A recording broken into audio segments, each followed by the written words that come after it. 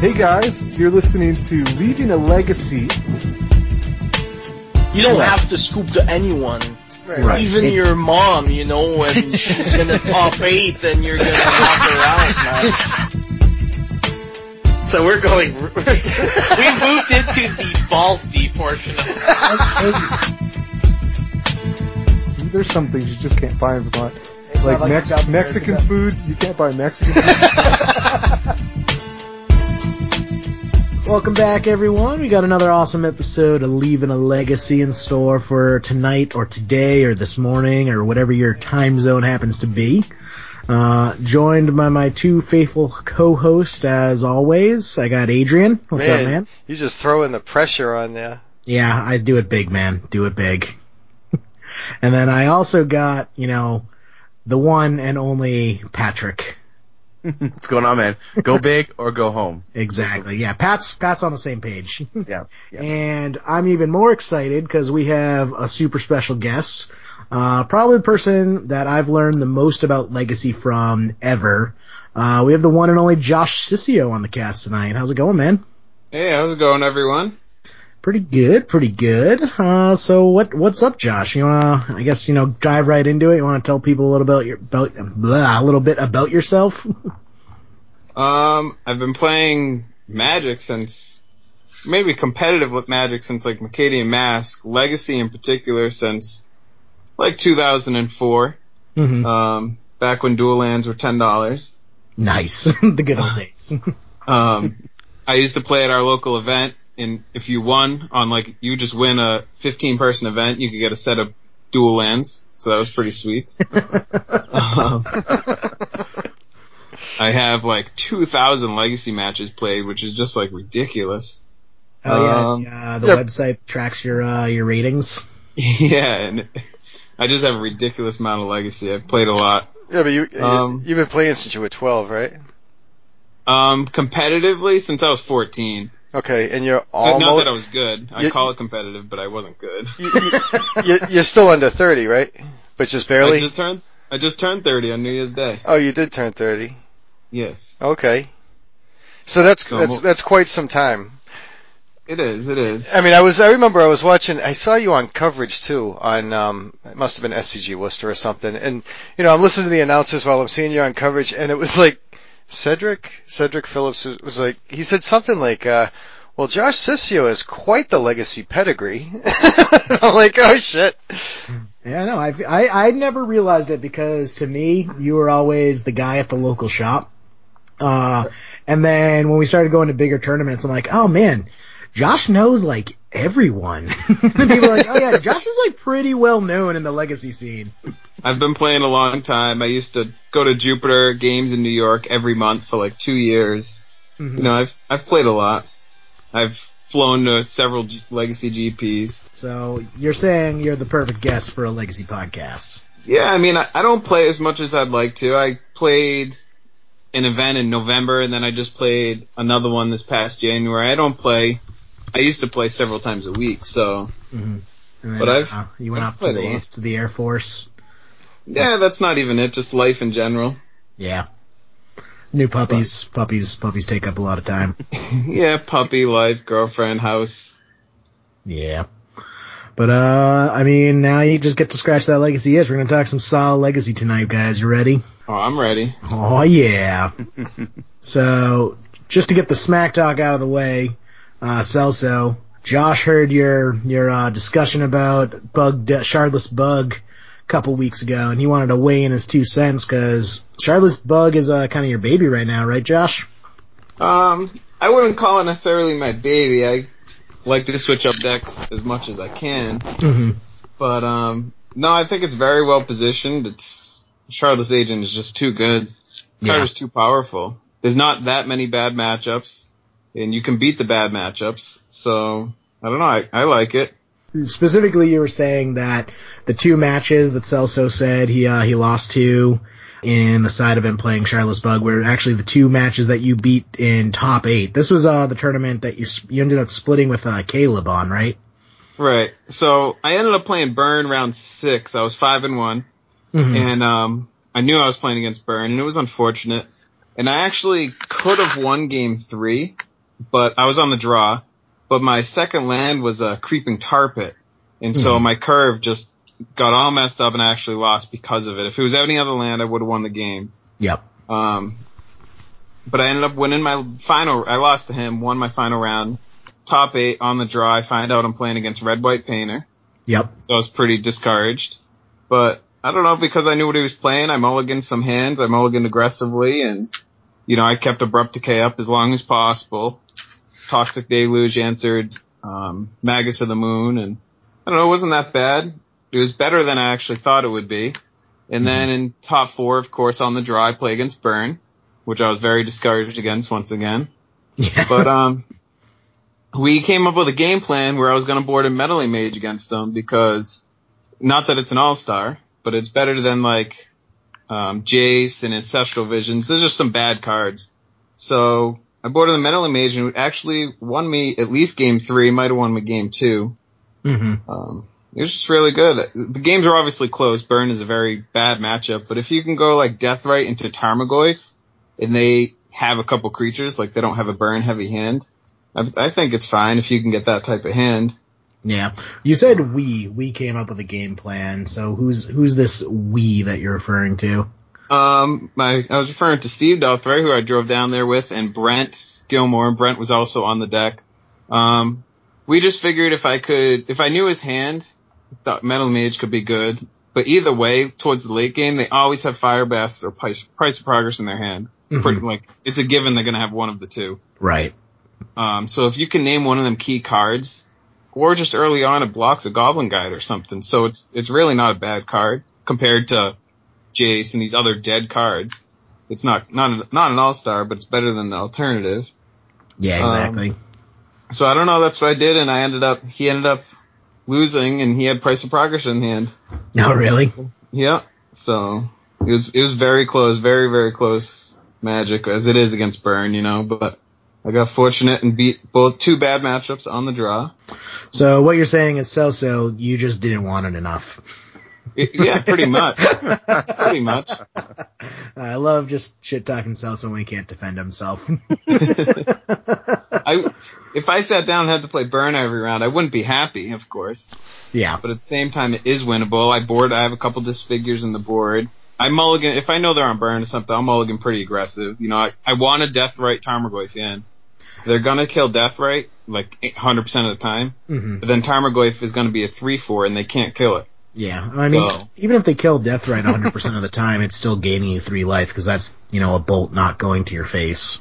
Exactly. But once they kill it, then the fact that Goyf is a 3/4 is just huge. They can't beat that. Yeah. How do you feel about Forceful in that matchup? Some people board him out, other people leave him in. I keep him in because, for one, like I said, I have a lot of other bad cards. Mm-hmm. And for 2, I just need to Force of Will, a key, Price of Progress, Fire Blast, maybe a Sulfuric Vortex. Mm-hmm. Eidolon can be a pain. Or even a turn 1 Mentor or Guide, depending on my hand. If I have Abrupt Decay and I'm on the draw, a turn 1 Goblin Guide is going to do a lot of damage. Right. So I might want to Force of Will it if I can. I loved playing Shardless Bug, and I got so discouraged playing against Burn all the time. That's why I went to 10 fins. Which was tough. But I would be playing against Burn, I'm holding Thoughtseize, Force of Will. Man, this is rough. I don't even mind Thoughtseize. Thoughtseize, it's not great, you're losing 2 life, but you're always taking something that either deals 3 damage, so you're netting a life, or you're taking a creature, or you're taking a Price of Progress, the Sulfuric Vortex, so I don't think Thoughtseize is the worst, but you need pressure, that's the key. Yeah. The key is pressure, otherwise you just lose.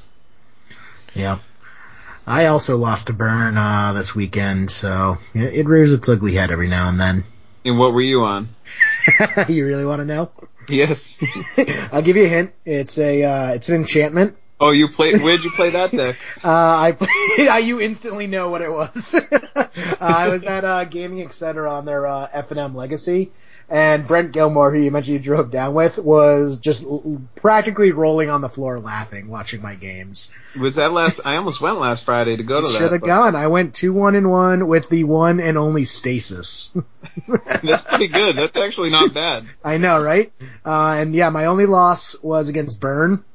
And the reason why I lost against Burn is I had the lockup, and I drew Chain of Vapor, and the next turn I was so excited about having the Chain of Vapor I forgot to pay for the stasis upkeep.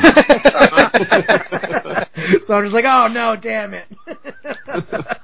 Last match of the night, those brain cells start shutting off. But yeah, 2-1-1, the draw was against Maverick. Turns out Scrib Fairy is a beast against stasis. Yeah, because he can untap all the land and... Yeah, well, he had Noble Hierarchs too, so Scrib Fairy is like 1 colorless, 1 green for a 1/1 flash flying, protection from blue also, so that's awesome.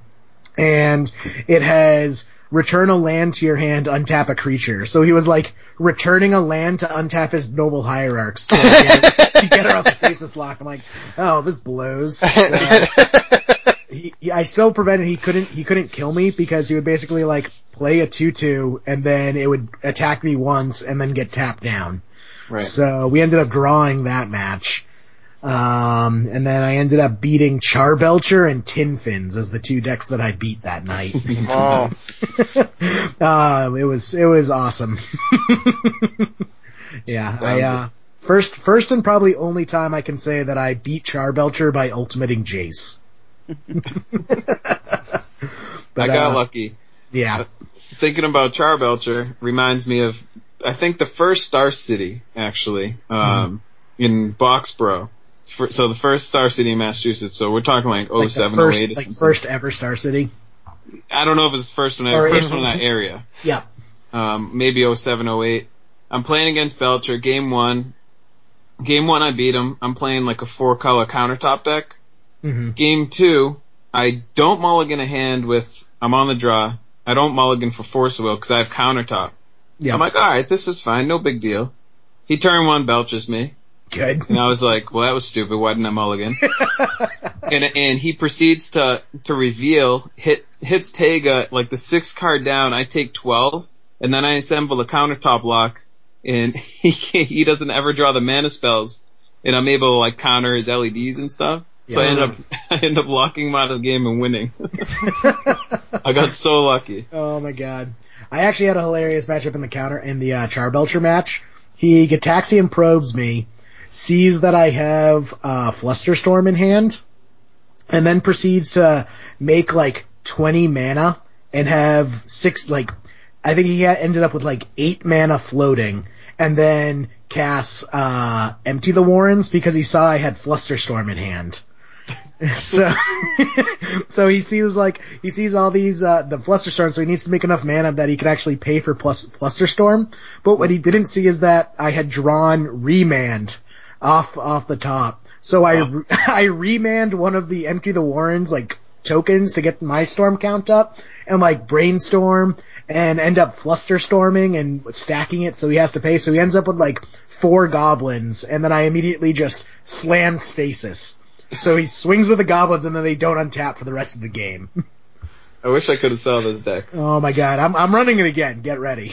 I would run it this Sunday, but it's Modern this Sunday. You gonna say something, Adrian? Yeah, I was just trying to imagine the interaction between, like, remanding your own Flusterstorm. If you needed to Flusterstorm again. I didn't have enough mana to do that, unfortunately, so I had to remand his Empty the Warrens token and then use my 1 mana. Oh. Yeah. Remand is Empty the Warrens token.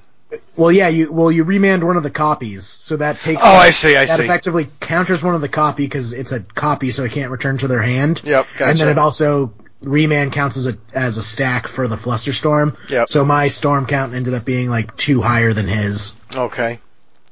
It was a ridiculous matchup. And yeah, the one match I lost to was against Burn, because, yeah, it turns out Fire Blast is really good against Stasis. But not Price of Progress. Actually, Price of Progress is pretty good too. Cause like, I got to the point where I actually had more fetch lands in play than islands in my deck. So, even if I like fetched with the fetch lands, it still meant Price of Progress only dealt 1 damage to me instead of 2, but it's still relevant against Burn. Right. Yeah, the deck was awesome. It actually had much better game than I expected it to, so I kinda wanna run it back, increase the sample size a little bit. Something more than Maverick, Charbelcher, Tin Fins, Burn. I'd be curious to play you with Shardless. Yeah, I'm interested to see how that match ends up. I think I just abrupt decay stasis and then... Yeah, well, I mean, you have to have mana to do that. That's true. No, that's true. I mean, cause I'm also running like Winter Orb. That's awesome. That card's just good against Shardless anyways. Oh man, it was great. Winter Orb, and then I bring in Back to Basics out of the board. Yeah. Those are all pretty good. The deck is just so trolly. Like, I almost lost multiple times by decking myself. Because it runs, Ancestral Visions without Shardless Agents, cause the game lasts that long. You just suspend Ancestral Visions and then go 4 turns. You should play Port, that way when they think they have an untapped land. That's what Valzeric's for. Screw Port. I'm just kidding. It would screw you over too, but It would. it'd be funny. A one of Port. Oh man, but yeah, I'm glad I put that together. It was pretty awesome. What about the rest of you guys? You guys play any Legacy lately? I haven't since that last event, and I'm not sure if I'm going to until the next event in February 21st. Yeah, I know. For our listeners who haven't checked out the Facebook page, we started a post on the Facebook page where we're just kind of gathering together all the upcoming Legacy events. So is that the 5K Eternal Extravaganza Satellite, February 21st in Newington, Connecticut? Yep, that's the same one. Same store as we were just at, which fortunately is only like a half hour from my house. Lucky bit. It's like 2 hours from me, but... Yeah, Jerry, I was telling you guys could have came down and stayed at the fucking place. Yeah, well, we worked it out, and it's like, it would have only shaved like half an hour to 45 minutes off our commute, and we're just like, sleeping in our own beds is worth the extra 45 minutes. But we appreciate the offer, Adrian. I mean, if you want to like fully furnish the house and, have manservants, that may sway us. I've done pretty good at that store. Yeah. The only other time I went there was in November, the last event I played in November. Mm-hmm. It was at F&M, it was at Star City IQ. But it was the weekend of SCG New Jersey, so everyone went down to New Jersey Friday night. Oh, really? So me, Brent, and Nick Wilbur went down to the store to play. There only ends up being 8 people total. This is a guaranteed prize pool. Guaranteed prize pool, $300, 8 people. So what they do is they started off cut to top 8, single a limb. All 3 of us dodge. I played against Dredge round 1. I end up beating him. Brent ends up beating, I forget what he played against, and Nick ends up losing. Mm-hmm. So we're in top 4. Brent and I dodge again. I play against Grixis Delver, Brent plays Merfolk. We each beat him. Him and I split the finals, $150 each, for a half-hour drive, and we were done in like an hour and a half.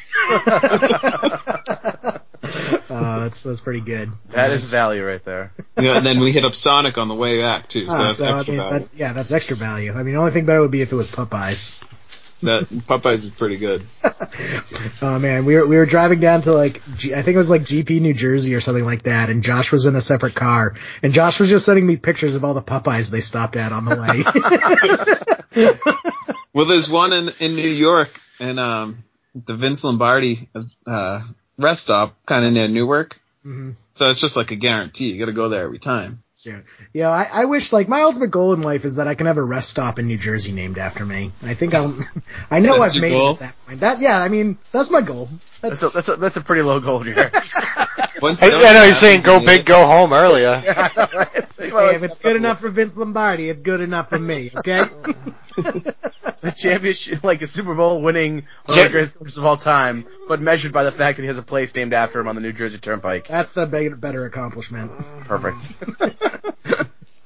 The New Jersey naming board is actually really strict. You've looked into it? I've looked into it. I tried to bribe my way in. They're very stand-up people. If there's any way you can bribe your way in, it's probably in New Jersey. It's probably in New Jersey. Speaking about heading south, after the 5K, we also got SCG Philadelphia at the end of February. Actually, the week after the 5K. Yep. So it got 2 big events back to back on the East Coast. I actually put in today requesting time off for my job, so if I get those days off, I think I may hit both of those up. Oh, that'll be awesome. I'm not planning on Philly, but Newington actually sounds pretty interesting. I know only like a half hour from my house, Adrian. Yeah, so we should carpool. We could. Yeah. I know some of the guys from South Florida Magic were coming up to Philly. Yeah, they were talking about that. So I think Philly would be cool because it just seems like a lot of the listeners have hit us up saying that they're going to be there. So it seems like it'd be a sweet gathering place for everyone. Mm-hmm. And the Reading terminal across the street has the best food. Oh yeah, Reading Terminal's awesome. Everyone just talks about that. I gotta go to there. It's like Philadelphia's like Quincy Market for those of us who live in Boston.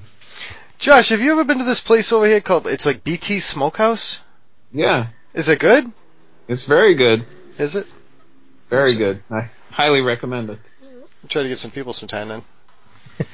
That was the segment of the podcast where we call out the local barbecue joints. Cause John Kerman, it's his favorite section. Me and Celso went over to Bear Smokehouse when I went down to Ice Imports a little while ago. And, I always loved the Brazilian steakhouse, but I went by this place, the Smokehouse, I didn't even realize it was there. Yeah. Patrick, are you gonna make it to Philly? I don't think I'm gonna be able to make it to Philly, unfortunately. I talked to the wife, and it doesn't look like it'll be able to happen. A full weekend is tough. Yeah, it's a little difficult. We have 2 little ones too, so it's a lot to put on her, just leave her by herself. But, I will be going to, fingers crossed, I should be able to go to GP Columbus in June, and then obviously I'll be in Worcester, in July for sure. Oh, you better. That'll be awesome. We're gonna have a hotel party. Yeah, man. There's gonna be cocaine and midget strippers. Get ready. I like it. I've actually been out to Ohio, to like the Columbus area a few times, and it's actually not a bad time. There's a lot of stuff to do out there. There's a couple good bars I've been to. The last time I was out there, I actually went to go see the Patriots play the Browns, and the Browns actually crushed the Pats. This was a few years ago. But it's a good city to go to, man. It's a lot of fun. I enjoyed it. I actually drove out there for a GP. Yep. Yeah. It's not that far. It's only like 12 hours? 12 hours? 6. No, I think it was like 12. Yeah, it took me like 9 hours to get there when I drove. Yeah. I'm gonna do it at 6. I'm gonna do it in 6. Okay. Okay, you drive, Jerry. I'll be in the back seat. I won't be anywhere near that car. I'll be like, I want like a 5-point racing harness. What is it? Like every time me, Josh, Wilbur, like carpool, it's like they're like pissing themselves in the back seat. You guys need to ball up here. You're not the best driver. It's actually not the driving, it's the navigating. The navigating isn't the best. Does it break the map out over the steering wheel, crossing the windshield? Uses maps. I was gonna say, I haven't seen a physical map in a car in like probably over a decade. I have several Jerry stories just driving it, and it's crazy. This one tournament, we go down to Tales of Adventure. We stay at a hotel. It's like 5 minutes from the site. So we're like, okay, perfect. We wake up a little early, so we're ahead of the game. And the GPS is still navigating. But the first thing it says is like, turn right onto this highway. But then the GPS, like, is questioning itself. And the light turns green. So Jerry's like, I don't know what to do. So he panics and gets on the highway. Well, this is a toll highway. And the next exit is like 40 minutes up. Like, or it wasn't that far, but I think we added like 40 minutes to our trip when we stayed 5 minutes away from the store. Nice. The same trip on the way home. We're on 84, so we're pretty close to our house. We get off like randomly, like exit like 66. I'm like, Jerry, what are you doing? He's like, GPS said to get off. I was like, there's no way. I was going to turn around and get back on. It's like, no, GPS says to go this way. We did like a half hour of back roads, and it eventually puts us on like the very next exit. I was like, Jerry, I knew where I was. I was all in one trip. I don't even know if I've driven with you since. No, I think you have, maybe. I know Wilbur and Steve have. Right. Oh man, hey, we get there, okay? It's true. late, but you get there. As long as he's got his deck list filled out in Tournament advance. doesn't start until I show up. You're kind of a big deal. I'm kind of a big deal. Also, we got looking forward for local events all the way out in July. SCG is finally coming back to Worcester. Yep. Thank God. Yep, and it's going to be Legacy, thank God. Yep. I think they had last May. What did they have? Like 500-600 people. Yeah. Yeah, I got home the weekend after, so I missed it. Oh yeah, that's right. You weren't around for that. Yeah. No, I got home the very next weekend. Yeah, that sucks. That was a good tournament. That was awesome. That was my first time playing Legacy ever. Was at that tournament. I think that was actually where we met in person, Pat, for the first time. Yes, it was. Oh, happy anniversary. Oh. So you haven't been playing that long, Patrick. Jeez. No, I started playing Magic, when I was in, like, just getting out of middle school, getting into high school. So that was like 98, 99, maybe around there, maybe 90s, yeah, probably right around 98.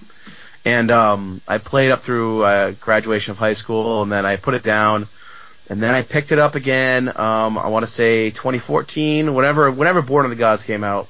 I started drafting, right after Born of the Gods came out, and, started playing then, and, after my second son was born in, last December, and I just didn't have time to, like, be playing Standard all the time and just be trading and just make events. And, so I sold out of all my Standard stuff. I put together a Modern deck, and then just, like, took a hard look at the format, decided I didn't want to play that either. And, without ever playing a game of Modern, I just went right to Legacy. I sold out of all my Modern stuff and went into Legacy, and, I've been playing that since. So, like, it'll be a year in May, I guess, will be when I started playing Legacy, but. That's awesome. Yeah, it is. It's a great format, man. I really enjoy it. I think it's, like, if you look at it the long-term way, it's a lot more affordable than playing Standard or Modern. So I appreciate that about it as well. And the fact that I can put together decks and, not touch them for a couple months or 6 months, a year, whatever, and still come back and play them, which is a big positive for me too. On top of that, you make money. Yeah, that's true. The cards have skyrocketed since, even like 08, 09, I can go back to past eBay auctions, and I got like a set of Underground Seas, mint condition 150, set of Volks 100, like it's just... That's amazing. Crazy. It's ridiculous. I have my Magic collection in a spreadsheet, and I like mapping the returns on it. And my Magic collection is like doing laps around my stock portfolio. Like it's like sad. Did you guys see any of this information about $70,000 of Magic cards stolen out of a store in Texas? Oh yeah, I saw that. did hear about That's that. so unfortunate. What happened? Basically a store, I forget what it's called, it might be like Pat's Games or something. Yeah, I think it is. And basically 2 people just broke in, they broke the door down, literally sprinted into the store, grabbed like 2 or 3 cases and ran out. And the cases had alpha and beta cards, stacks of duels. They said about 75 grand worth of cards. Yeah. So they knew what they were taking. Exactly. Yeah, they're definitely people who have been there before, definitely players who have been at that store, because they knew exactly what they were doing. They have them on camera, so hopefully they'll get some leads and track them down. Yeah. I always feel the hardest part about that happening is trying to convince local law enforcement just how valuable it is, the things that were stolen. Right, no one understands. Yeah, it's like, oh, they stole a bunch of like cards. Oh, it's like, they think it's this Pokemon card. Yeah, it's like, oh, what was that, like $300? Yeah, we'll catch him. We're like, no, it's like, no, actually, I could buy a condo. Yeah, that's double your yearly salary. I sold a collection and bought a house. Like, yeah. People don't understand. It's crazy. Even when you lend someone else a deck, I'm like, oh yeah, I tell my girlfriend, I'm like, yeah, I'm lending them this deck. It's probably worth like $4 or $5 grand. She's like, what? Yeah, you don't even think about it. It's like, oh yeah, the number of times I'm just like, someone asked to borrow like an Underground Sea, and it's like, oh yeah, Josh vouched for him. I'm like, okay, cool, here you go. But then if they ask for $200, you'd be like, I don't know who they are. Exactly. And also, just to round off the list, just for anyone, for our friends in the north, in Ontario, Canada, there's Legacy for a Time Twister at OMG Games on March 12th. You guys want to cross the border to try and win some power? Do you own I did go to Canada recently, but that was Niagara Falls. Exchange rate's great now. It's like 70 cents on the dollar. Go up there and live like kings. Yeah, I've heard a few Canadian Magic players like kind of griping about the exchange rate. It kind of bones them a little bit. Yeah, but it's great if you like buy from face-to-face games. It's like, oh, they have the same prices as Star City Games, and then you realize their prices are in Canadian. So it's like a 30% sale all the time. Do you buy from them? Have you bought from them like yourself? Yeah, so I bought from them a little while ago when they had the A-Team tokens, just because I wanted to get those in. So I ordered like some odds and ends, and shipping took a little bit longer, but it wasn't like ridiculously long. I mean, probably like buying from Channel Fireball, which is on the West Coast, took about the same time. Yep. And they're good quality. I mean, I have nothing but good things to say about face to face. Nice. So yeah, if you guys are looking for some exchange ratio shenanigans, getting some discounted cards, look to those Canadian stores. I'll have to check out what they have for prices on Entombs, because I just need 4 of those, and then the deck's all set. Why don't you get 8? You should get 8. You want 8? Alright, I'll get 8. Yeah. Sure. You want me to throw in a couple UCs too? That way I can borrow 4 from you. Is that for 10 pins? Yeah. Yeah, so there's a store like right down the road from me, in Milford, Mass. And they finally started doing some Legacy over there. But it's not like a sanctioned Legacy event. So what they do is they do 4 rounds, 30-minute rounds. So they want to keep it to 2 hours. And wait, that's not even the wackiest thing. So they extended the banned list. So they have like the existing banned and restricted list for Legacy, and then they added to that. They added Force of Will. They added Lion's Eye Diamond. They added Natural Order, and they added Glimpse of Nature. Oh, Glimpse of Nature. I'm sorry, Glimpse of Nature, and they added what was the 4th? I always forget. LED, Force of Will, Glimpse of Nature, and Cat Sensei's Dividing Top. Oh yeah, top. So given that ban list, Josh, what is the first deck that jumps to your mind to play in that meta? I'd have to see it on paper, but I would, without Force Will, I 100% want to play a combo deck. Right. Yeah. And then without Elves or Counterbalance or Storm, what combo deck do you want to play? I'd probably Reanimator or maybe Tin Fins. Yeah. So that's why I'm putting together Tin Fins. Is that a, that can't be TJ's, is it? Yeah, it is, yeah. Oh jeez. I've played a lot there in the past. Yeah, well that's where I started playing Magic again. Before I came back to the game, everything I played was kitchen table. I played one tournament at the Lincoln Mall, when I was in high school, maybe junior high. Yeah, that's the place I started playing Magic at, so I was there for a year and a half. So I'm very familiar with the store, very familiar with Tom and all them, and yeah, I guess a friend of mine who goes there is like, oh, they're doing Legacy, you should come down. And then he's like, but there's a few caveats to doing Legacy. So what do people normally run? Well, I know he is doing Death and Taxes, and he's won a few of the events. But the cool thing is that my buddy Nick is the one who had mentioned it, and Nick has 2 kids.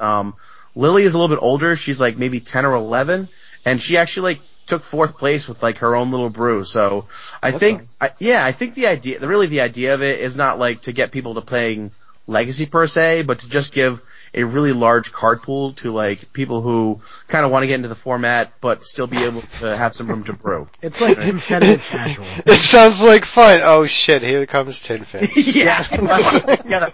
I'm only gonna go do it once. I'm only gonna go down there. You're gonna go crush this. Do it once, and after you do it, they're gonna ban Entomb. He's gonna go play against this 11-year-old little girl named Lily. Turn 1 Grizzlebrand. You say that, Adrian, but I played her, I used to play F&M's there every week. I would grind F&M's out, and so what, she deserves it? No.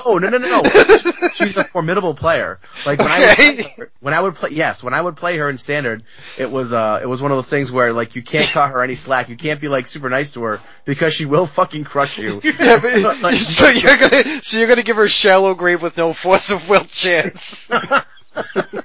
She's formidable. Let me take that away. We know Pat's history. Pat doesn't deal with loss well. That's why he beats me once and he hasn't stopped talking about it after a year. Twice, Jerry. Twice. Still has dodged me. You've gone on 365 days of dodge. And wait. So that actually makes it 4 times, right? Because there's 2 games in a round. I think I did 2-0 both times too. He did 2-0 me. Yeah, because I was playing Sneak and Show and you were playing Blue Red Delver, which is a terrible matchup for Sneak and Show. And then I forget what it was the second time. Probably, it might have been the same actually. Might have been the same matchup, yeah. Yeah, maybe. Hi, Lily! Shallow grave! I'm telling you, man. Terrifies me, man. She's intimidating. She's a very good Magic player. It's pretty awesome, it's pretty awesome to see her. You know Pat's gonna do that. She's gonna go, Simian Spirit Guide, Manamorphose Counterspell. Eat shit, Pat. That's what she would tell me to do too. Are any cards foreign, Pat? No, I don't pimp out any of my stuff like that. I get the cheapest, white bordered, heavily played cards for the most part. Because a lot of times when I've played newer players, I always feel bad because a lot of my cards are foreign and Japanese. Yep. And I always feel bad when they're like, what does that do? I'm like, well, I'll have Jace and they won't understand what's happening. and then it'll get to 12 and then I'll be like, this is where you lose the game. I'm trying to explain it to them. They don't understand. Well, they don't even have sleeves on their deck. Yeah. The one that caught me a little while ago, I love watching you play, Josh, because sometimes you'll do things that I don't even think about, and then I watch you do it and go, God, that makes fucking sense. Like when you were in a long gridlocked game against Countertop one day, and that's where I actually, watching you play against it is where I realized that you could actually just cast E for 7 against them. Like you were sitting on, it was like your second to last card in your deck. It was. But you knew it was there. And you were just waiting for it to come up and then you played it out and killed him. And it was flawless. But the other one I saw, cause you were talking about your foreign cards, was you natural ordered one day and you pulled up a card and put it on the table. And I didn't know what it was cause it's not, it wasn't just familiar to me, but it must have been like a Japanese Thrun the Last Troll. Oh yeah. And but you natural loaded up and it's hexproof, right? So you couldn't do anything with it. And you just started beating his face and I'm like, man. What happened was a lot of years ago, I think it was 2005, extended, GP down in Philly. I was playing a rock color, Death Cloud deck. And I bought I bought a Japanese Nantuko Monastery. At the time, the format was all Loxodon Hierarchs, Ravenous Balos. They're all just 4/4s. Okay. And Monastery is a 4/4, but it has first strike. Okay. And so, the whole entire tournament, people would understand, when I need to go Monastery, yeah, I know what it does. Okay, if you know what it does. They'd attack me and I would blow them out because I have first strike. They'd be like, oh, I forgot I had first strike. And ever since then, I love foreign cards because they told me they knew it did. Okay. You know? Yeah. I think another time, Jerry, might have had a foreign click. I borrowed your Japanese click. Yeah, and your opponent didn't know to bounce it with Caracas because it's foreign. My opponent has Caracas sitting in play, and I take them from 20 to 0 with click swings. Right. So you're not cheating. He knows it's click. Yeah. There's no lying there. And his friend was standing behind him the entire game and just getting grimmer and grimmer. And he goes to 3 and he just starts shaking his head. And then I'm like, okay, it makes sense up to here because you don't want to just keep bouncing click because you're basically giving me the click lock on you. But you do want to stop me from killing you. Yeah. I'm just swing with click. It's yeah, you got it, man. Good game. I was it's that's great. The thing. Yeah. If it was English, they would have read it and been oh yeah, it's legendary. But because it wasn't English, they totally forgot. Yeah. It and feels it's unfortunate. I'll never run a foreign card for the sheer purpose of trying to trick my opponent. I like running foreign cards because it's an aesthetic thing. I love Russian cards because I find the alphabet beautiful and it's it makes the card look nicer. But at the same time, I'm not going to go out of my way to help my opponent beat me. Right. It's definitely a gray area, and you kind of feel bad afterwards, but then you're also I came here to win. I'm not going to do my opponent any favors. Yeah. Right. So when you get your Russian cards, do you get them by mail? Yeah, sometimes. They come with a free bride? They do come with a free bride. I actually got some extras. Maybe we'll give them out to listeners. I got an Olga. Anyone want an Olga? Oh, man. But, just an update. Entombs from Face to Face will not be TCG right now, sadly. Even with the conversion rate. No, even with the conversion rate. Yeah, but that's okay. I mean, it's hard to beat TCG just in general, since No, I know. Even that's where I though get most of my face stuff. is Canadian, they still got rent to pay. Yep. Yeah. What are Entombs going for? Entombs are like between 25 and 30 right now for the most part. TCG has them like 22, 20 sometimes if you find a good time, so. I know your Sundays are usually busy, but honestly, I built my collection at That's Entertainment. $10 every week, you just build it up. I refuse to split. Splitting is not in my blood. I like it. I always play it out. You're gonna lose a couple, but if you win and they have 25 people, $260, that's a lot of singles. Yeah, no, for sure. So, and that's how I built up my collection. Like, I barely ever bought cards with cash, even to this day. See, I like that because I always try to play it out, and like you guys always encourage me to play it out, which I always every enjoy. time. Yeah. Well, the other thing too that I think is really cool that you say play it out. Like, I know for the most part, like legacy players aren't necessarily like the spikiest of Magic players. Like, it's not like a ton of competitive, like super competitive legacy going on. Like, we're not playing for like to get on the Pro Tour and play legacy. You know what I mean? So, but I think what's cool about that is some of the best advice a friend of mine got about being a competitive Magic player was to never like scoop to someone in the finals, never to like even like if you're at an FNM, just like never just concede to someone or split prizes because you're losing that chance of having like the highest level of play you're going to get that day for the most part. So always play it out, which I think is a really good something really good to live by, and that's something I do myself. It puts a little pressure on you, now that there's actual money on the line. Yep. Or credit. It puts a little pressure on you, and how are you going to perform? Yep. Mm-hmm. Totally agree. But they end up splitting the credit, and I'm like, well, I can buy sleeves, or we can play it out, and I can actually buy legacy singles. Yep. Yeah. Yep. Yeah.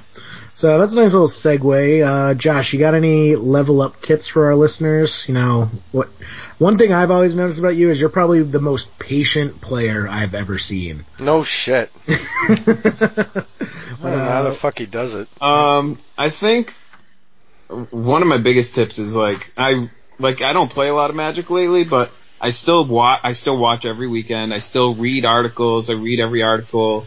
I'm always searching for deck lists. I think researching was a big thing for me.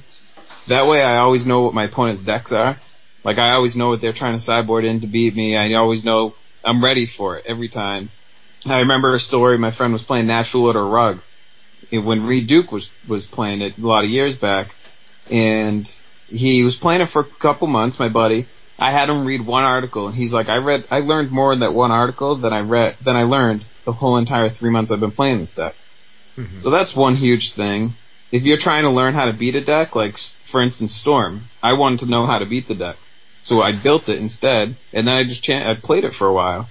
And that's how I learned, now I know how to beat it because I know how it works. I know what they're trying to do, what cards are important. I don't know, that's two big things. Just research, read forums. A lot of the advice you're going to get isn't very good, but there are certain people that are very smart, so just focus on those people, read it, and see what they have to say, ask them questions, and watch good players. I always want to watch very high competitive Magic, even if it's on the Pro Tour. A lot of times it's not Legacy, but I still just want to watch it. So that's some advice. Yeah, that's solid. I remember first time I ever met you, Josh. It was at That's Entertainment, and I had just started playing Legacy again after taking a 5-year break, and I have Reanimator sleeved up, and I didn't own Entombed, so I was running Buried Alives in its place. It's super budget Reanimator, and I just sit down across from you, and it's probably round 3 or whatever in the day. And we draw our 7, and you just look at me in the eye and you go, I have to mulligan. I can't beat Reanimator with this hand. And I'm like, how does he know? But the thing is, I try to study deck lists a lot. A lot of times people will copy deck lists online, which I will too. I'll make a couple changes. But I just want to know what they're going to bring in. Are they going to bring in that Blood Moon to try to blow me out? Are they going to bring in a Null Rod and I'm playing all artifacts? I want to know, just to have that edge, just so I'm not beat by that haymaker. Right. So it's good advice. The other thing I always liked watching, because you're still the only one I've ever seen do it, and it looked so freaking crazy, was when you must have been doing Shardless Bant, and it was Shardless Agent into Stoneforge Mystic actually looked really good. Oh yeah, you were mentioning that to me, Josh. How we talked about Caleb's brew the other week, and you said it was, it spoke to you, reminded you of a deck you used to play. It was similar to a deck. I ran it once or twice, and it was just I actually copied it. I think Rudy Briscoe played it on the SCG, and I copied it. But the big thing is it had Thopter Foundry, which was really nice. Yeah. And then you could do things like sack Shardless Agent to Thopter Foundry, and then put it back on top with Academy Runes. Oh shit, I didn't even think of that. Yeah, so then you just have a new Shardless Agent trigger, and I don't know, the deck was really fun. I thought Thopter Foundry was very, very good. I don't know, that's why I thought it was funny that deck popped up. Because I was like, I used to play decks very similar on that. But I try to spice it up a lot. I try to play a lot of different decks. The only reason I've kind of been on Shardless, it's the last 2 tournaments, but it's over like a 3-month span. I just think it's well positioned. I don't play that much. But if I was playing every week, I would be playing a different deck every week. Yeah. I want to learn how Reanimator works. I want to learn how Show and Tell works. I want to learn how Dredge works. Every deck, I just want to play it and learn how it works. Deathblade, Miracles. So. That's really the best way to learn a deck is just play it, because that's how I felt with Dredge. I for the longest time could not figure out how to beat Dredge, and then one day I just proxied it up and ran it a couple times. Like, oh, this makes so much more sense. It seems like every card in the deck does the same thing, but in reality, there's very specific cards that you're looking for, and you need to do what they do. Right. I don't think Dredge is a very good deck. People just don't know how to play against it. They'll open up a hand with like Spell Bomb. Their opponent will get rid of Golgari Grave Troll and they'll instantly blow Spell Bomb. Well, depending on the board situation and everything else, that could just be an awful play, because then the opponent could just discard another Grave Troll the following turn, and then you just lose. Like, I would rather wait until like there's Narcomoeba triggers on the stack, or you can get a couple bridges. The biggest thing is you just don't want them to have a creature in play with bridge in the yard, and then they start chaining infects and keep going. So if you can even like let Narcomoeba resolve and then swords it, or just different things. There's a lot of ways to beat Dredge. Yeah. But it's difficult. Well, that's like a couple weeks ago I ended up beating Dredge by decking them. Just having Deathrite Shamans in play and knowing what to exile and when, just prevented them from going off, and they ended up just dredging away their deck and drawing to lose. Right, if you can hit those Narcomoebas and the Icarids, like, they can't do anything. Yeah, it's true. True that. So, other than that, I don't know. I mean, there's a lot of advice. I could probably talk Magic for days, but like I said, just read, watch, talk to people. Always try to talk to better people, Always try to get advice, see what they're saying, and bounce questions off them, and go from there. Good. No, that's solid. I mean, unfortunately, just like the best advice is the way you get better at something is hard work. Yeah, it's definitely practice and a lot of time. I mean, I've been playing Legacy in particular since like 2004. So, I've taken breaks here and there, but that's a long time, It was a lot different if I was like Pat and only had a year under my belt. Like, it's a lot different. Yeah, it definitely feels like jumping in the deep end. I found that when I was playing Standard, it took me probably, 2 months maybe to go from like going 2-2 or whatever to going like 4-0 and like top 8ing FNMs like on a weekly basis. And then, going into Legacy, if I like go 500 on a day, that's a pretty good day for me. If I go and do like an SCG event and I finish like 6 and 5, like I'm pretty proud of that, because to me that's like a solid day. So there's been a lot to learn in Legacy, and that's one of the things that really, I think kind of keeps me interested in the format, and the fact that like I've been, since I started jumping from deck to deck, like I built Burn, I went to Blue-Red Delver, I played Grixis Delver, 4-color Delver, and now I'm going into, Tin Fins. So I like bouncing between decks, and to me, like, that's kind of, again, sort of seeing how the decks work is a lot of fun, but also just playing different decks is a lot of fun for me. Right. I think it's different too for local tournaments, like That's Entertainment. I'm more likely to just play like some random brew that I found. Like, I'll go out of my way. The last time I played, I wanted to play Geist of Saint Traps. Like, the card hasn't been played in I don't know how long. So I just wanted to play Nemesis was printed.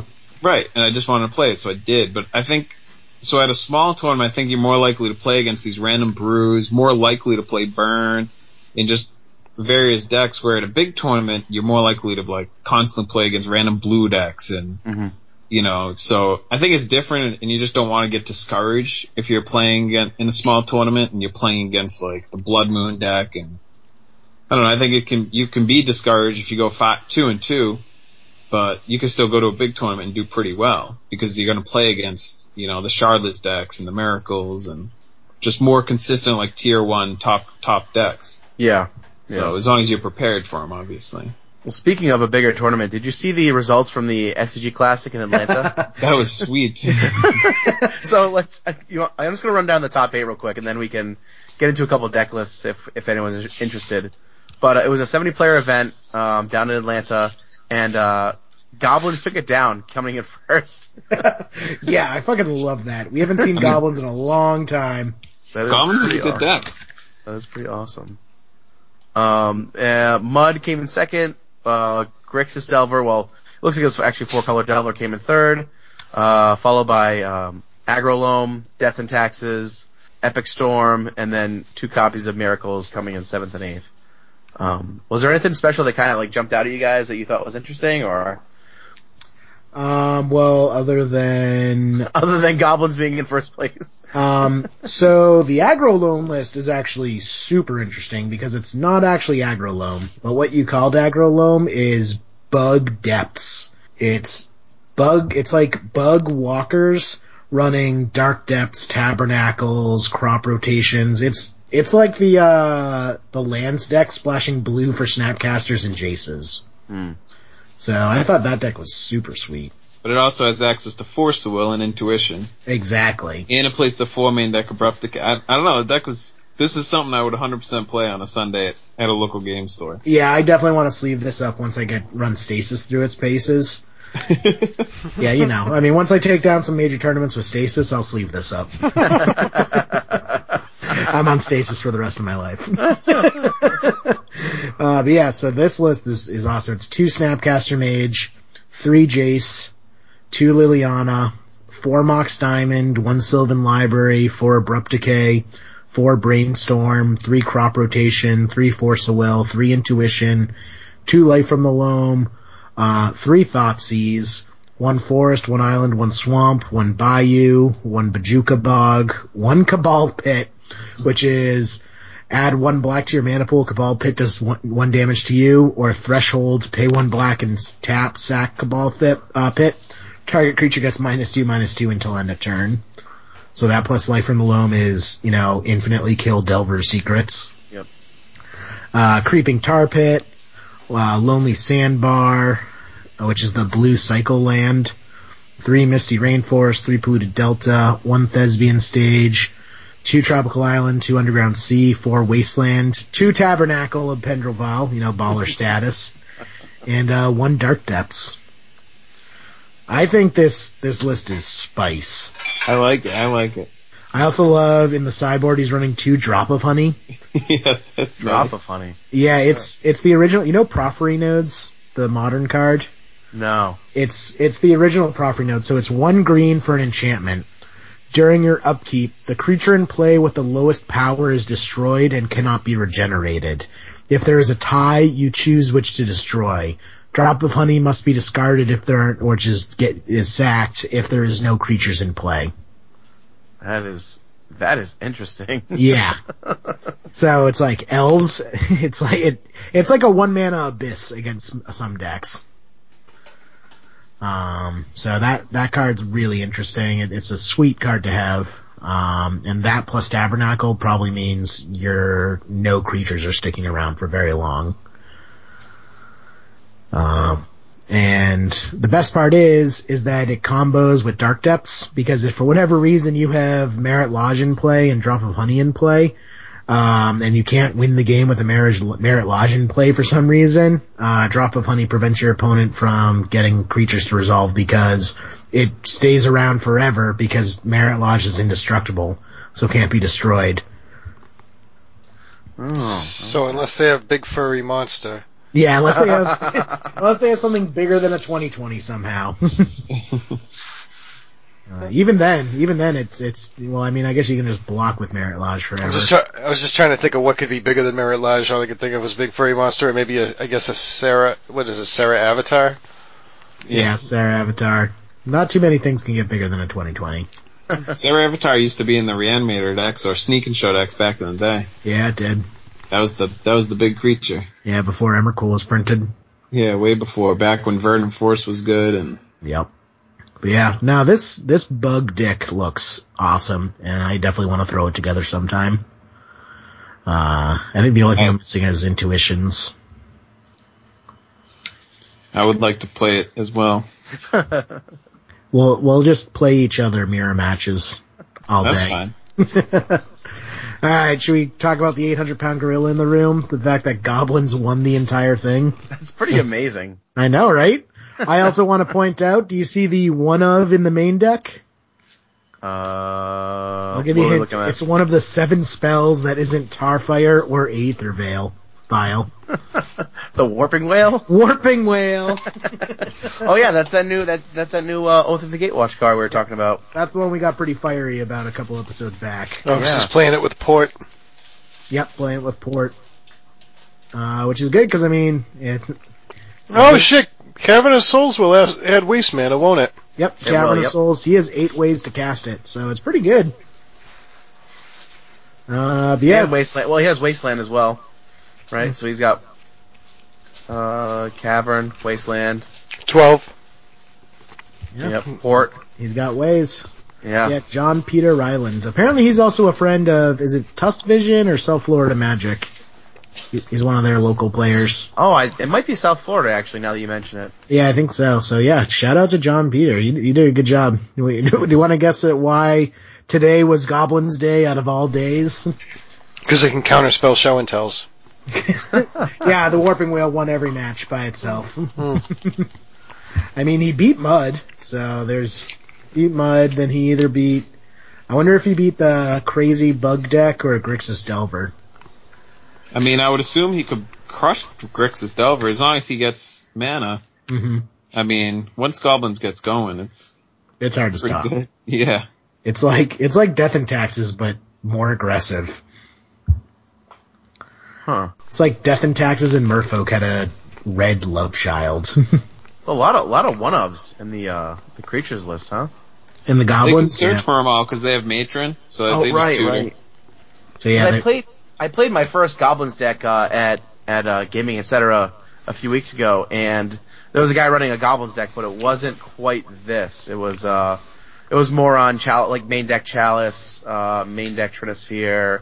That wasn't a Goblins deck. That's the Mod Catcher deck. Yeah, that's Mod Catcher. Just because Mod Catcher, that's right. Just because Mod Catcher is a goblin does not make it a Goblins deck. It's a Goblin Settler with Kiki Jiki, but it's not quite Goblins. Yeah, it's like, these all happen to be Goblins, but... It's coincidence. So I had that filed away mentally under Goblins, but I should probably transfer that to the Mod Catcher file. What do they call it? Goblin Stompy, though? Yeah, it's not too a common deck, so it's whatever the player's playing it. Cause it's like, Goblin Settler's like a $50 card, I realized the other day. Yeah. Yeah, it's ridiculous. It was only in the starter deck, right? Yeah, it was printed in starter, so it's only printed white border, so it's like a $50 white border card. Mm-hmm. Well, I mean, and what Grim Tutor's 200, same situation, printing. Yep. Yeah, exactly.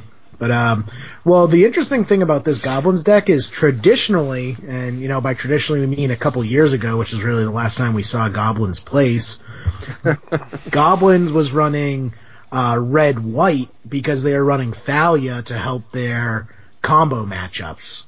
Mm-hmm. And this deck has scrapped the white entirely, and it's splashing black for Grenzo Dungeon Warden, which is that conspiracy card, which is X black red for a 2/2, comes into play with X +1/+1 counters on it, and it's pay 2 colorless, put the bottom card of your library into your graveyard. If it's a creature card with power less than or equal to Grenzo's power, put it onto the battlefield. And he's running 30 creatures. So he has a 50% chance of hitting. So just, that's pretty good. Pay 2, put the bottom card of your library into play usually. And that's and then it's not countered. You can't counter it. Yeah, it's an ability, so you have to stifle or nothing. So gets value off of that. And then also he's running Earwig Squad. That one's awesome. Oh shit, alright, so you get a black, red, and X can actually get around countertop to get Grenzo out. It just gets around Miracles, I guess. Yeah, that's it. It's a great answer for Miracles. I think Miracles is a good matchup anyways, because you overload them with Ringleader. Like, they have to Terminus every time, and then you draw 4 off Ringleader. Yeah, and again, after a Terminus, all the creatures are at the bottom. This guy's just 100% live. Right. Oh yeah, Terminus Grenzo. That's pretty good. Yes, I'm actually going to stack him in a specific order. I'm the one person where that wording on Terminus matters.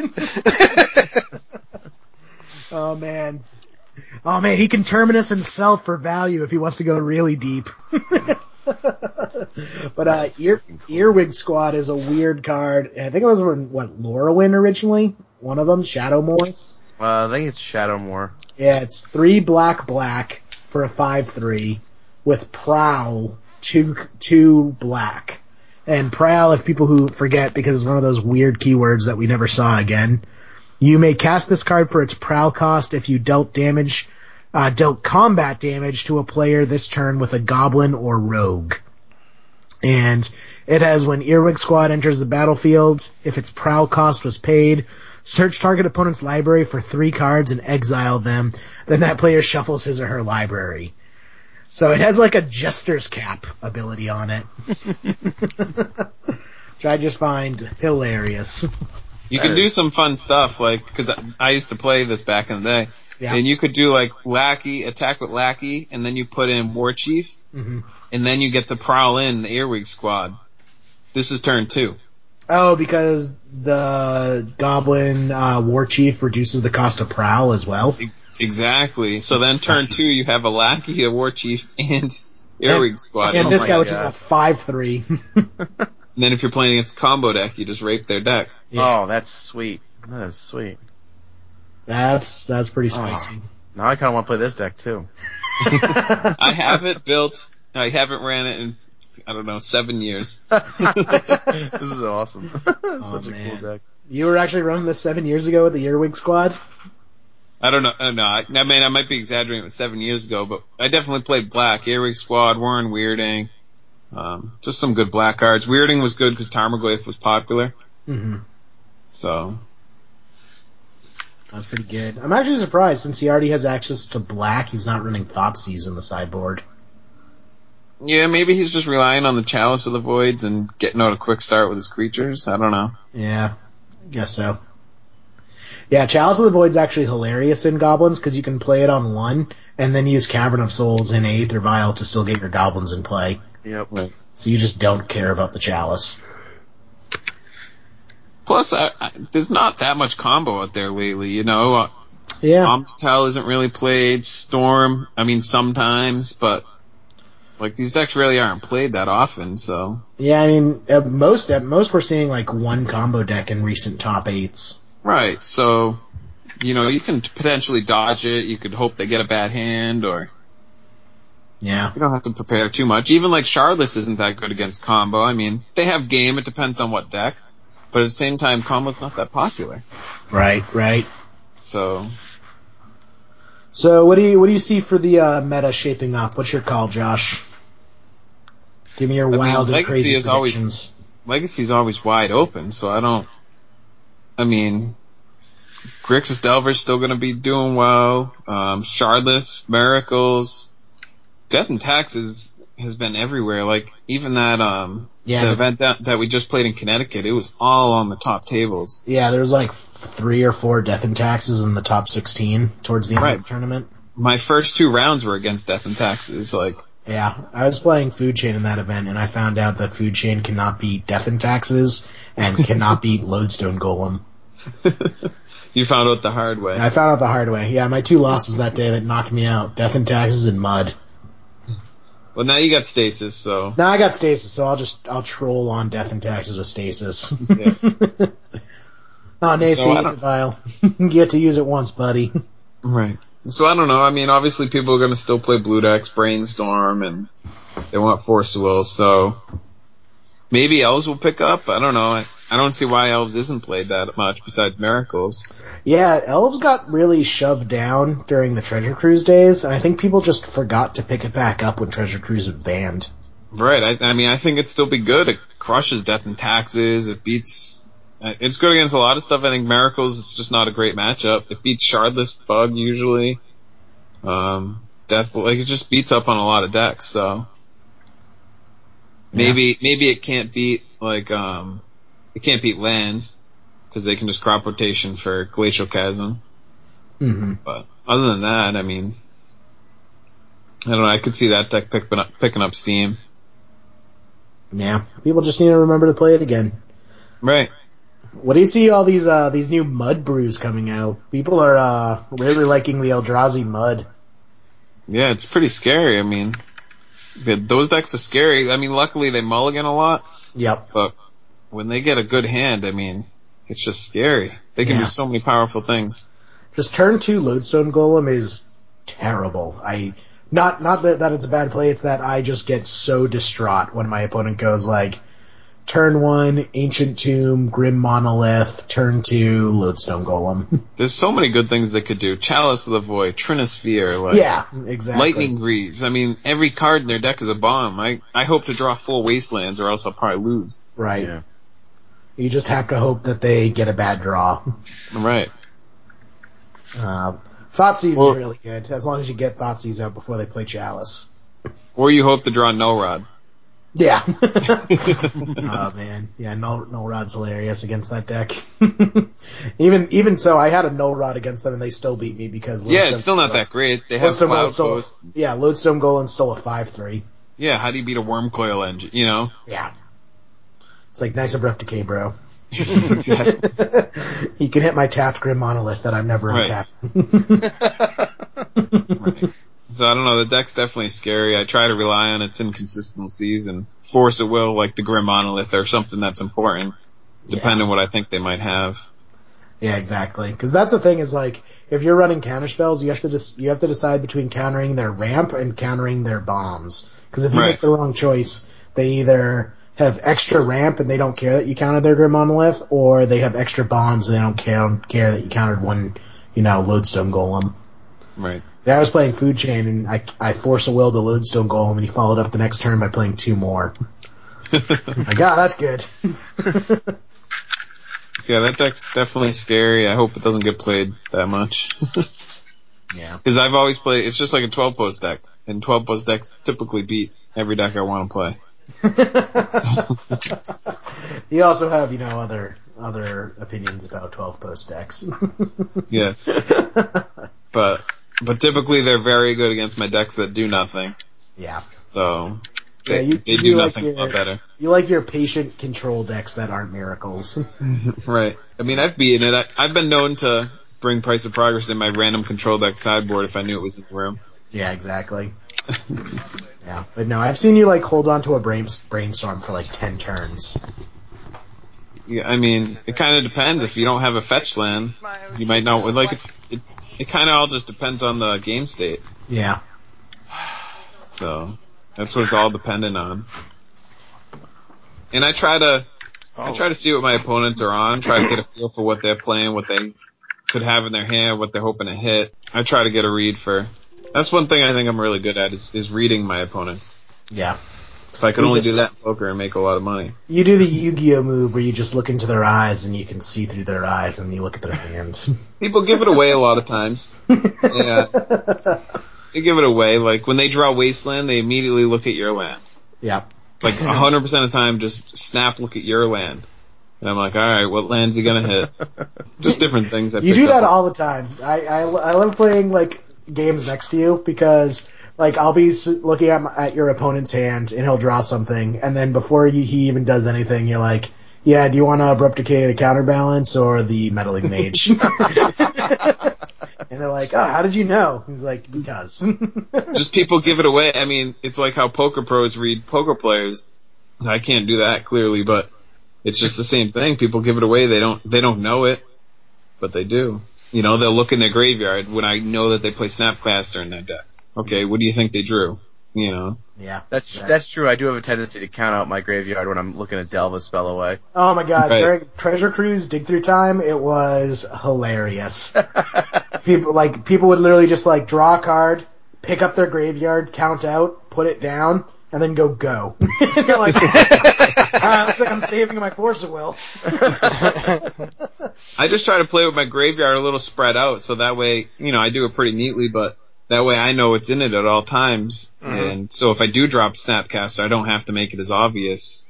Yeah, I think it was you who taught me the 3-layer trick. You just kind of fan out. You do in 3-layer stacks. You do 3 cards, then 3 cards on top of that, 3 cards on top of that. I mean, there's plenty of ways to do it, but I kind of want to already know, you know, what's in there. How many of my dual lands have been wastelanded, so I know how many left in my deck.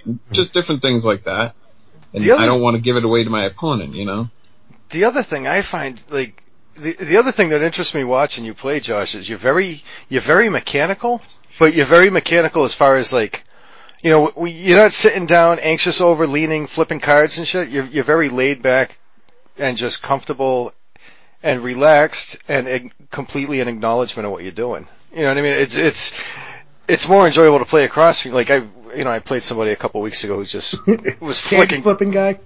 The what? The candy flipping guy. You ever hear of candy flipping, Josh? No. You don't want to. It's okay. Josh lives a wholesome life. Adrian, Josh right? does. He lives a wholesome life. He's a God-fearing man. So anyway, yeah, the kid was just like flicking cards and like it was really, I don't know, it's just really uncomfortable, but like, it's so, you're probably one of the most fun people to lose against. That's random. I don't know, I do typically try to have fun. There's certain people that I don't have fun against, so, you know, I don't have fun in the match. I try to just have a conversation. It's not, Magic to me, the thing I like about it is, it's social, you know? Yeah. Yes, I'm going to a tournament and spending, 12 hours there, and I'm competitive, I want to win. Mm-hmm. But it's more about hanging out with friends. Mm-hmm. Like, there was an event at the beginning of January up in Leominster or Fitchburg, and I didn't go because I didn't know who was going to be there, and I don't want to go just by myself because it's not as fun to me. You know, I'm there to have fun, I'm there to socialize, and even during my games, I just want to have fun. We're all there to learn, we're all there to try to win, be competitive, have fun. That's what it's all about. I had a good time when we went down to their Grand Prix trial too. Yeah, exactly. It's always fun. It's even more fun when you win, but yeah. Well, no, you're gonna have fun either way. Well, the thing is, it's fucking cool because when I lose, like if I lose to you, I will guarantee I just learned something. Like it doesn't even matter what. Mm-hmm. Like there's been times where there's different ways I've lost you, and like suddenly I'll acknowledge I just gave something away with a read, or like No, guys, Josh is like in Yu-Gi-Oh! He just looks into their soul and knows what they're holding. There's that, but there's even just watching him play, you can see him sculpt his hand over time. Like if you're just like behind him over the shoulder and you're just watching him play, you can see how like it's very calculating, the entire time, but it's calculating and relaxed. I have some very bad reads sometime though. Very bad. Even this past weekend or the last event, I'm playing against Death and Taxes round 2. This is game 2, so I already have a feel for my opponent, and a couple people were watching me, so that made it even worse. And the situation was something like he had Mother Runes and Thalia, and I had Abrupt Decay, and I had Abrupt Decay up basically, and I had a couple creatures, like 2 Deathrights and a Shardless. And he equipped his Jit, and that taps him out, and I knew he was going to do that, and he attacks with Thalia. My plan was I wanted to Abrupt Decay Mom, I wanted to Abrupt Decay Thalia when he goes to give her protection after I block. Okay. I just assume he's going to try to save Thalia when I block with a couple creatures. Mm-hmm. And then I'm going to kill Thalia in response to him giving protection with Mom. And then the following turn I had Liliana, I was going to Liliana Egypt him. Oh, okay, yeah. I make this play completely knowing what could happen because he has Jit with First Strike on Thalia, but I kind of wasn't putting my opponent to know that. Oh. And he did. So, so then he proceeded to pretty much wipe my board, and and I end up killing like a Jit. I didn't even kill his creatures because he never had to use Mom. Uh-huh. So his Mom never tapped, so I couldn't abrupticate a creature because that just does nothing. Mm-hmm. So I make some pretty bad reads sometimes. Also, and then, like I said, several people were watching too. They were like, "What is he doing?" And I can't explain it in the middle of the match. But basically, I just got Wrath of God. It also helps whenever we play and my luck just blows your reads out of the water. Yeah, exactly. It's like, there's no way he drew his 4th daze. Oh, there it is. There's the 4th daze. Daze is another card too. When you're sideboarding, just remember that a lot of people sideboard it out on the draw. And I don't always. It kind of depends on the matchup and if I think my opponent's going to play around it. But I think a lot of people that don't know and have read a couple articles, just what they do. So if you're playing against it, game 2, you might be able to just jam into Daze knowing that they can't have it. So just little tricks like that you can learn. And then on the flip side, you don't board out your days, and then when people don't play around it, you just blow them out. Exactly. Then they say, you're supposed to board them out. And you're like, yep, and that's why I didn't. Exactly. Yeah, I don't know. Magic's fun. I enjoy playing it. I've been playing it a long time, and I'm glad you guys had me on. This has been awesome. Yeah, man. Well, before you go, we gotta do scoops into top 8. Okay. I'll go last. You go last, alright. I'll go first. Cool. I'm gonna scoop Josh in the top 8 anyway for a number of reasons. Number one, when me and Jerry started doing a cast, you were one of the first people listening to it when we were just sending it out by email. And, and the initial feedback was fucking awesome. And I miss seeing you at the store, cause to me, going down to T, there's I really, it's been sad for a while going down there, cause I'm not seeing you, I'm not seeing Nick, I'm not seeing Dan. You guys are always you guys are really cool to play with, and learn from, and lose to. We don't win every time. I lose a lot. but you got damn good records. And usually if you lose, you're usually doing something, abnormal anyway, which is just commendable. Like the natural order Heartwood Storyteller deck? Yeah. You're doing stuff that's, fucking strong, crazy, and just, really good. So really respectable. Anyway, so I wanted to scoop you in the top 8. Plus, you also, you were, I went out and saw you at your new place too a little while ago, and you were helpful with the charity drive too. Well, thank you. I have some more stuff to donate. I just found the other day actually, so. Well, then we're only 15 minutes away from each other. We should, meet up at some point. Yes, we'll have to do that. Oh, maybe. Speaking of the charity drive, Pat, how's the auction going? It's going great. Pat, how's Jerry's auction handled? I know, I delegated it to Pat. That's why I need to, as his manager, I need to check up on him and make sure he's living up. Listening to you hear about how you're going to set it up and, I need a picture and all that shit, and so I just did it. I know. And you used the same picture that was in the Facebook group, didn't you? Well, yeah, that's the one that makes the most sense, right? Yeah, Jerry, see, it was completely available. I don't have time to scroll back. I literally put it up while we were podcasting. Yeah. It's going well. By the time this comes out, the auction will have closed, cause it's gonna close on the 31st. So by the time you're hearing this, it will have already closed, and, but everyone's been great. Everyone's gotten their bids in, and, people have been bumping up the post, and, yeah, it's been great, man. Well, what's the current bid at?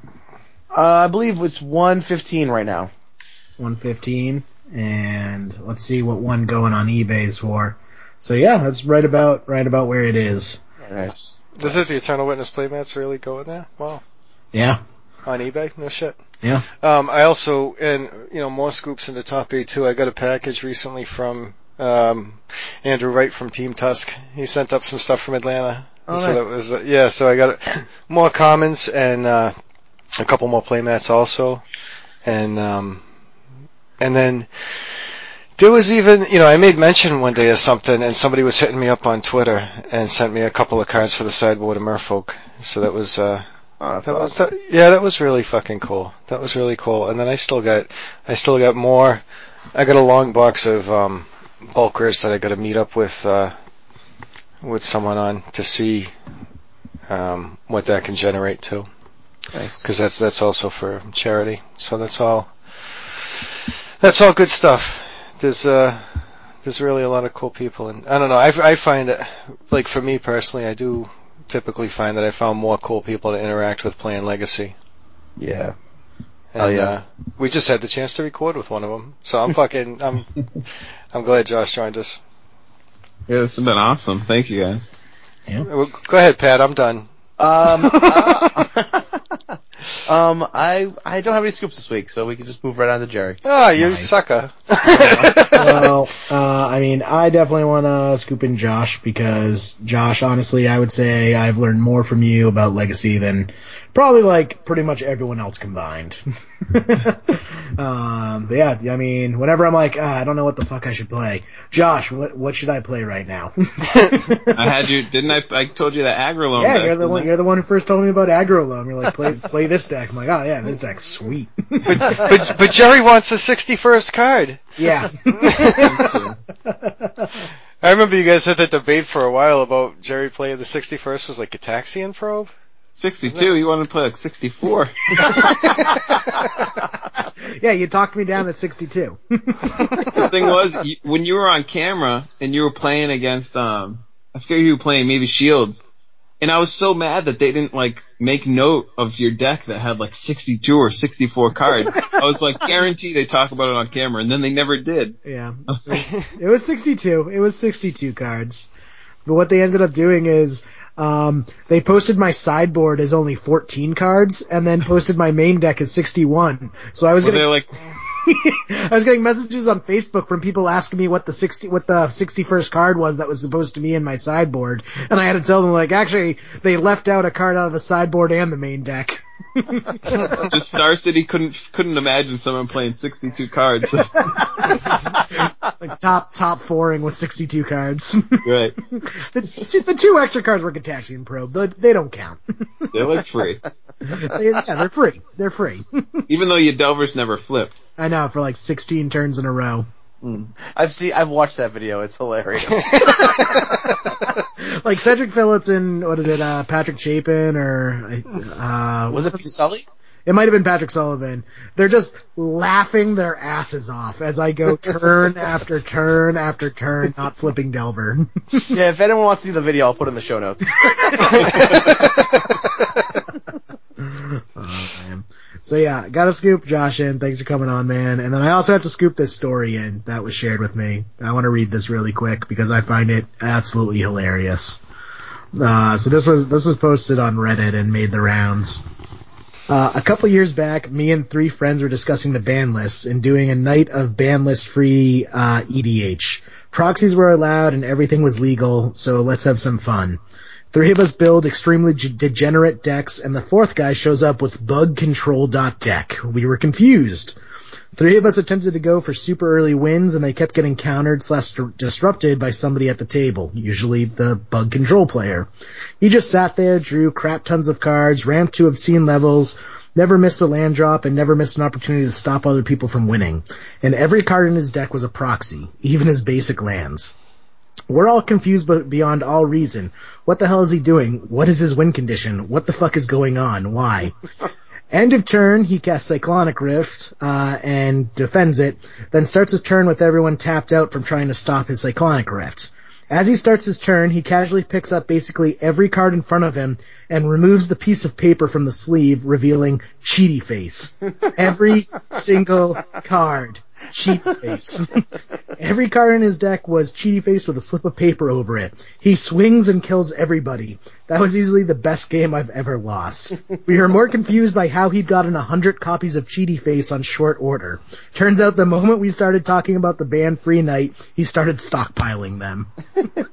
So if you don't know, Cheaty Face is a card from Unhinged, and it's blue for a 2/2 flyer. And it says you may sneak Cheaty Face into play at any time without paying for it, but if an opponent catches you right away, that player may remove Cheaty Face from the game. I just found that story hysterical. It is super funny. It's super funny. Oh man. Alright, Josh, who you got? I'd like to scoop in the three of you guys for having me on, and thank you. And I listen to the podcast. I miss a couple here and there, but I try to listen to it as much as possible. And I definitely enjoy it. That's why I wanted to come on. And just the legacy community as a whole, like I said, I like to have fun. I've met a lot of great people. I used to go to New York every month, I don't know, I just met a lot of great people all around the East Coast. And I just have fun socializing at events. It's basically hanging out with friends for 12 hours. We just happen to play a game, for 50 minutes in between every round. Well, for me, my decks are always do nothing decks, so probably at least 50 minutes. But I don't know, the legacy community, I just love everyone's so nice and just have a good time, So yeah, that's what I'd like to scoop in. Nice. Awesome. Like that.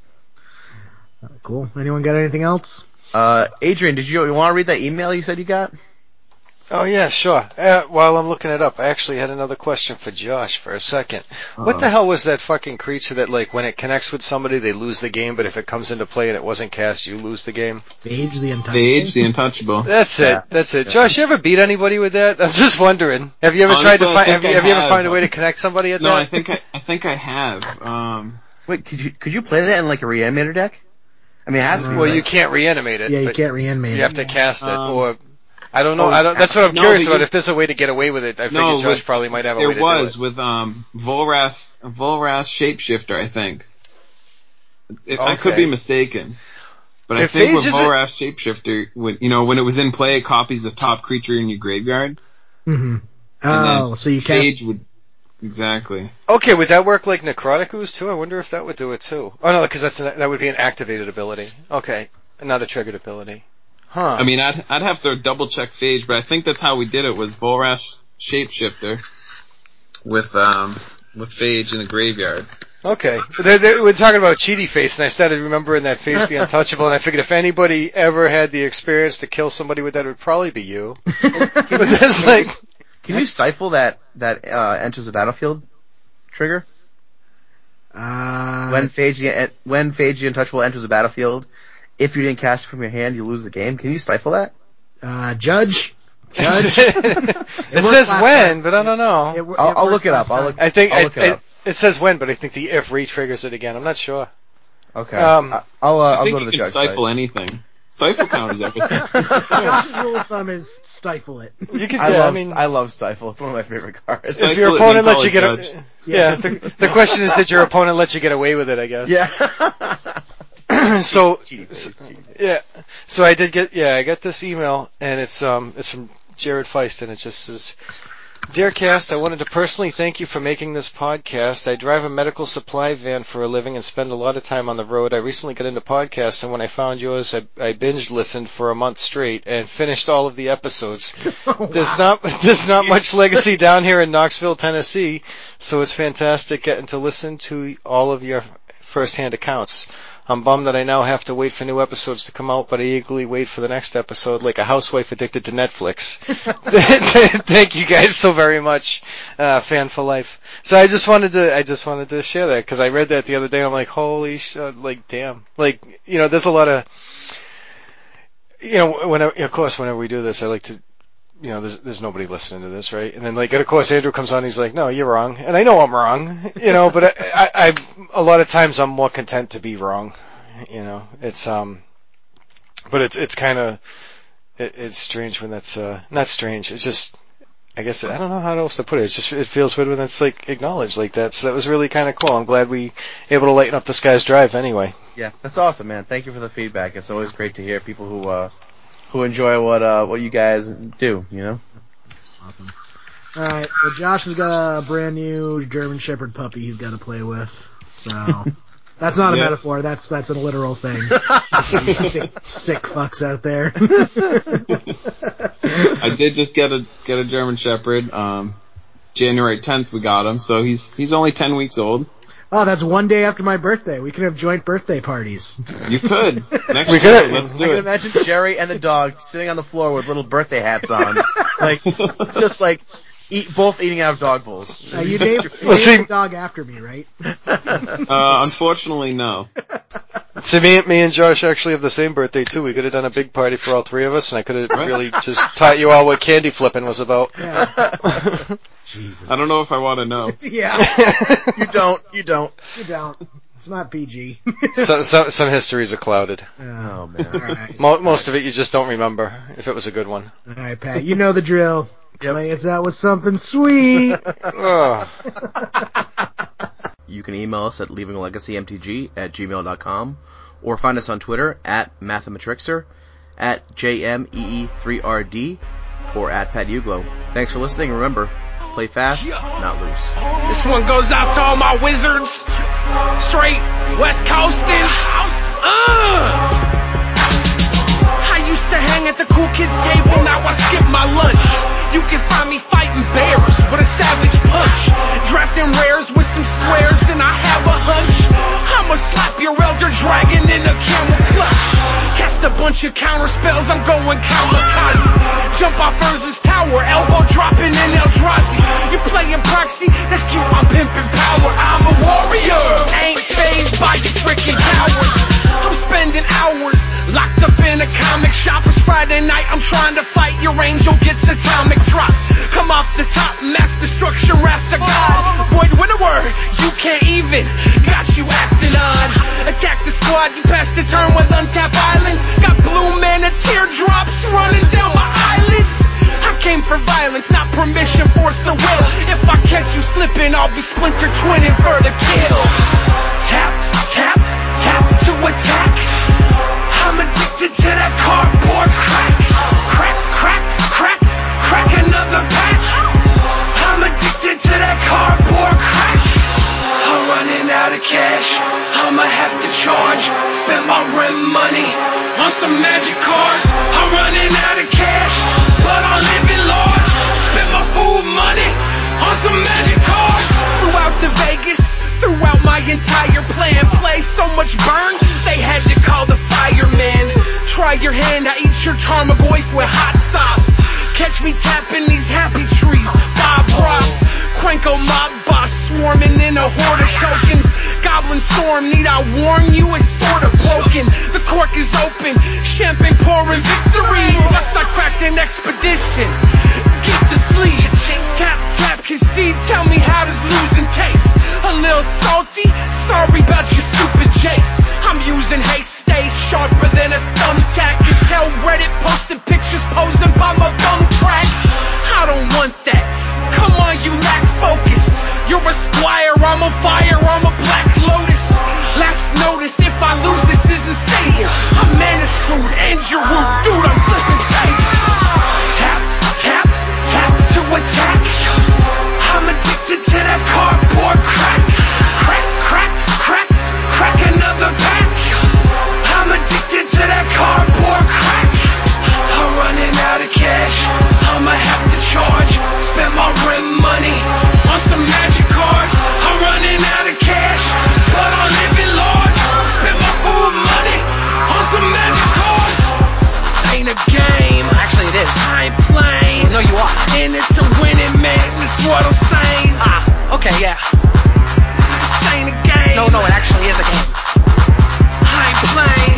You are playing, that's the point of the game is shuffle the cards, you play the lands, you play the game, you're playing